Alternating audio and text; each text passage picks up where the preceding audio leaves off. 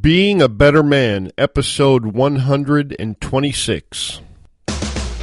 You have just entered a world governed by personal accountability, where being a man is not an excuse for bad behavior, where complaints are not allowed, whining is forbidden, and excuses do not exist. Prepare to have your thoughts provoked, your ego challenged, and your character tested.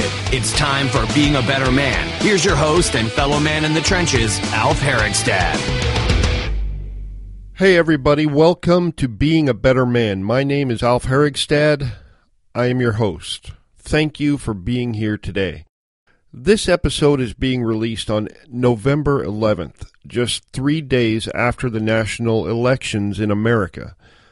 Today I'm not talking about the election specifically, but rather about the personal, national, and global ramifications of it as people.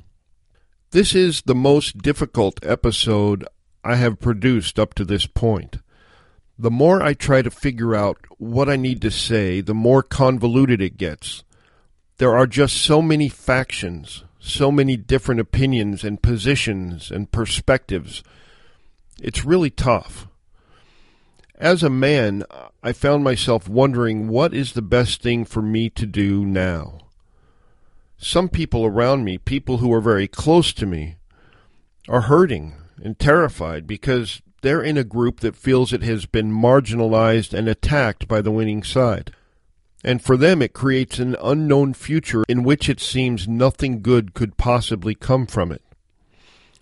As a man, this concerns me because I don't want the people I care about to be afraid or hurt or angry. I just want them to be happy. The other difficulty I face is that only half of the listeners of this show are from America. The other half are spread out all over the world. So I can't just talk to Americans here. I am literally addressing the entire globe. So what do I say? What can I say that will be of use to every man in this time of global polarization and division, regardless of what side you're on, regardless of what group you're in? I think the first thing I need to do is remind everyone of what they are. What I mean is, aside from being a Democrat or a Republican, a conservative or liberal, aside from being an American or a Canadian or a Norwegian or a Jordanian, you are a man, first and foremost. As a man, you have a fundamental responsibility to preserve the integrity of your family and other relationships. These are the most precious, valuable things you possess. And it is imperative that you do not let the divisive nature of these election results wreak havoc upon them. I said family and other relationships. By other relationships, I mean all of your relationships, the ones outside your family as well as your immediate family.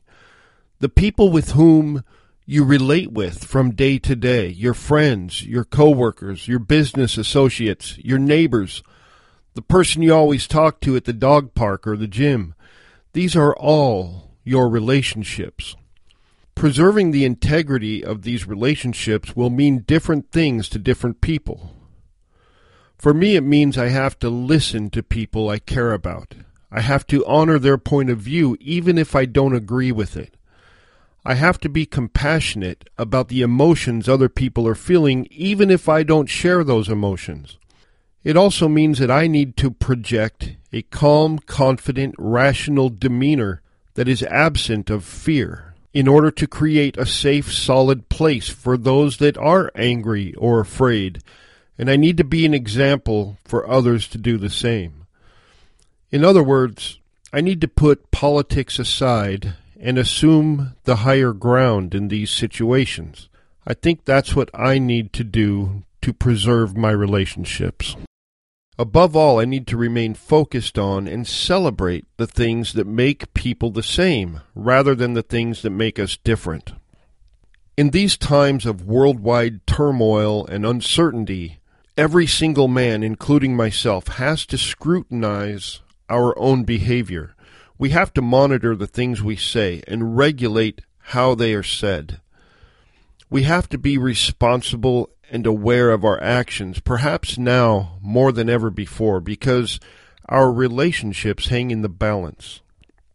Some people will never get it. They will remain more attached to their candidate or to an ideology or to their version of what is right and wrong at the expense of everything else, at the expense of their relationships.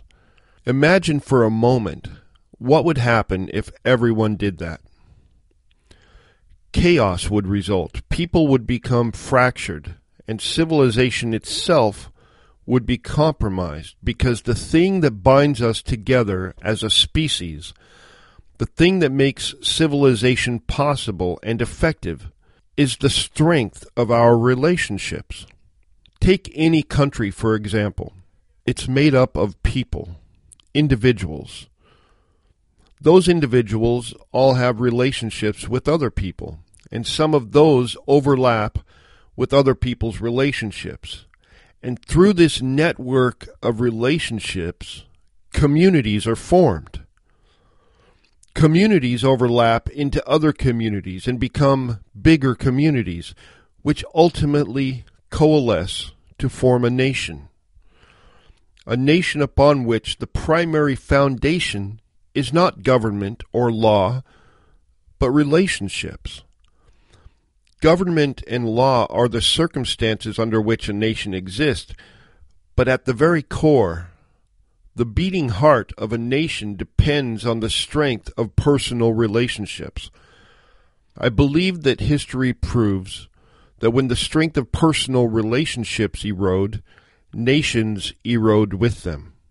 It was Aesop who first coined the phrase, "United we stand, divided we fall." And since then, many smart people from many different cultures have repeated it. You know why? Because it's true. We cannot be united as a world or a nation or a community if we are not first united as individuals. That is why our relationships must be a priority. Remember, the things we focus on expand. Well, that's it for today, guys. I'm going to go and tend to my relationships now, and I suggest that you do the same. I believe that is the best thing each of us can do right now, regardless of where you live or who you voted for, regardless of everything else going on in the world. Make your relationships a priority, and you will be a better man today than you were yesterday. Until next time, this is Alf Herigstad, signing out.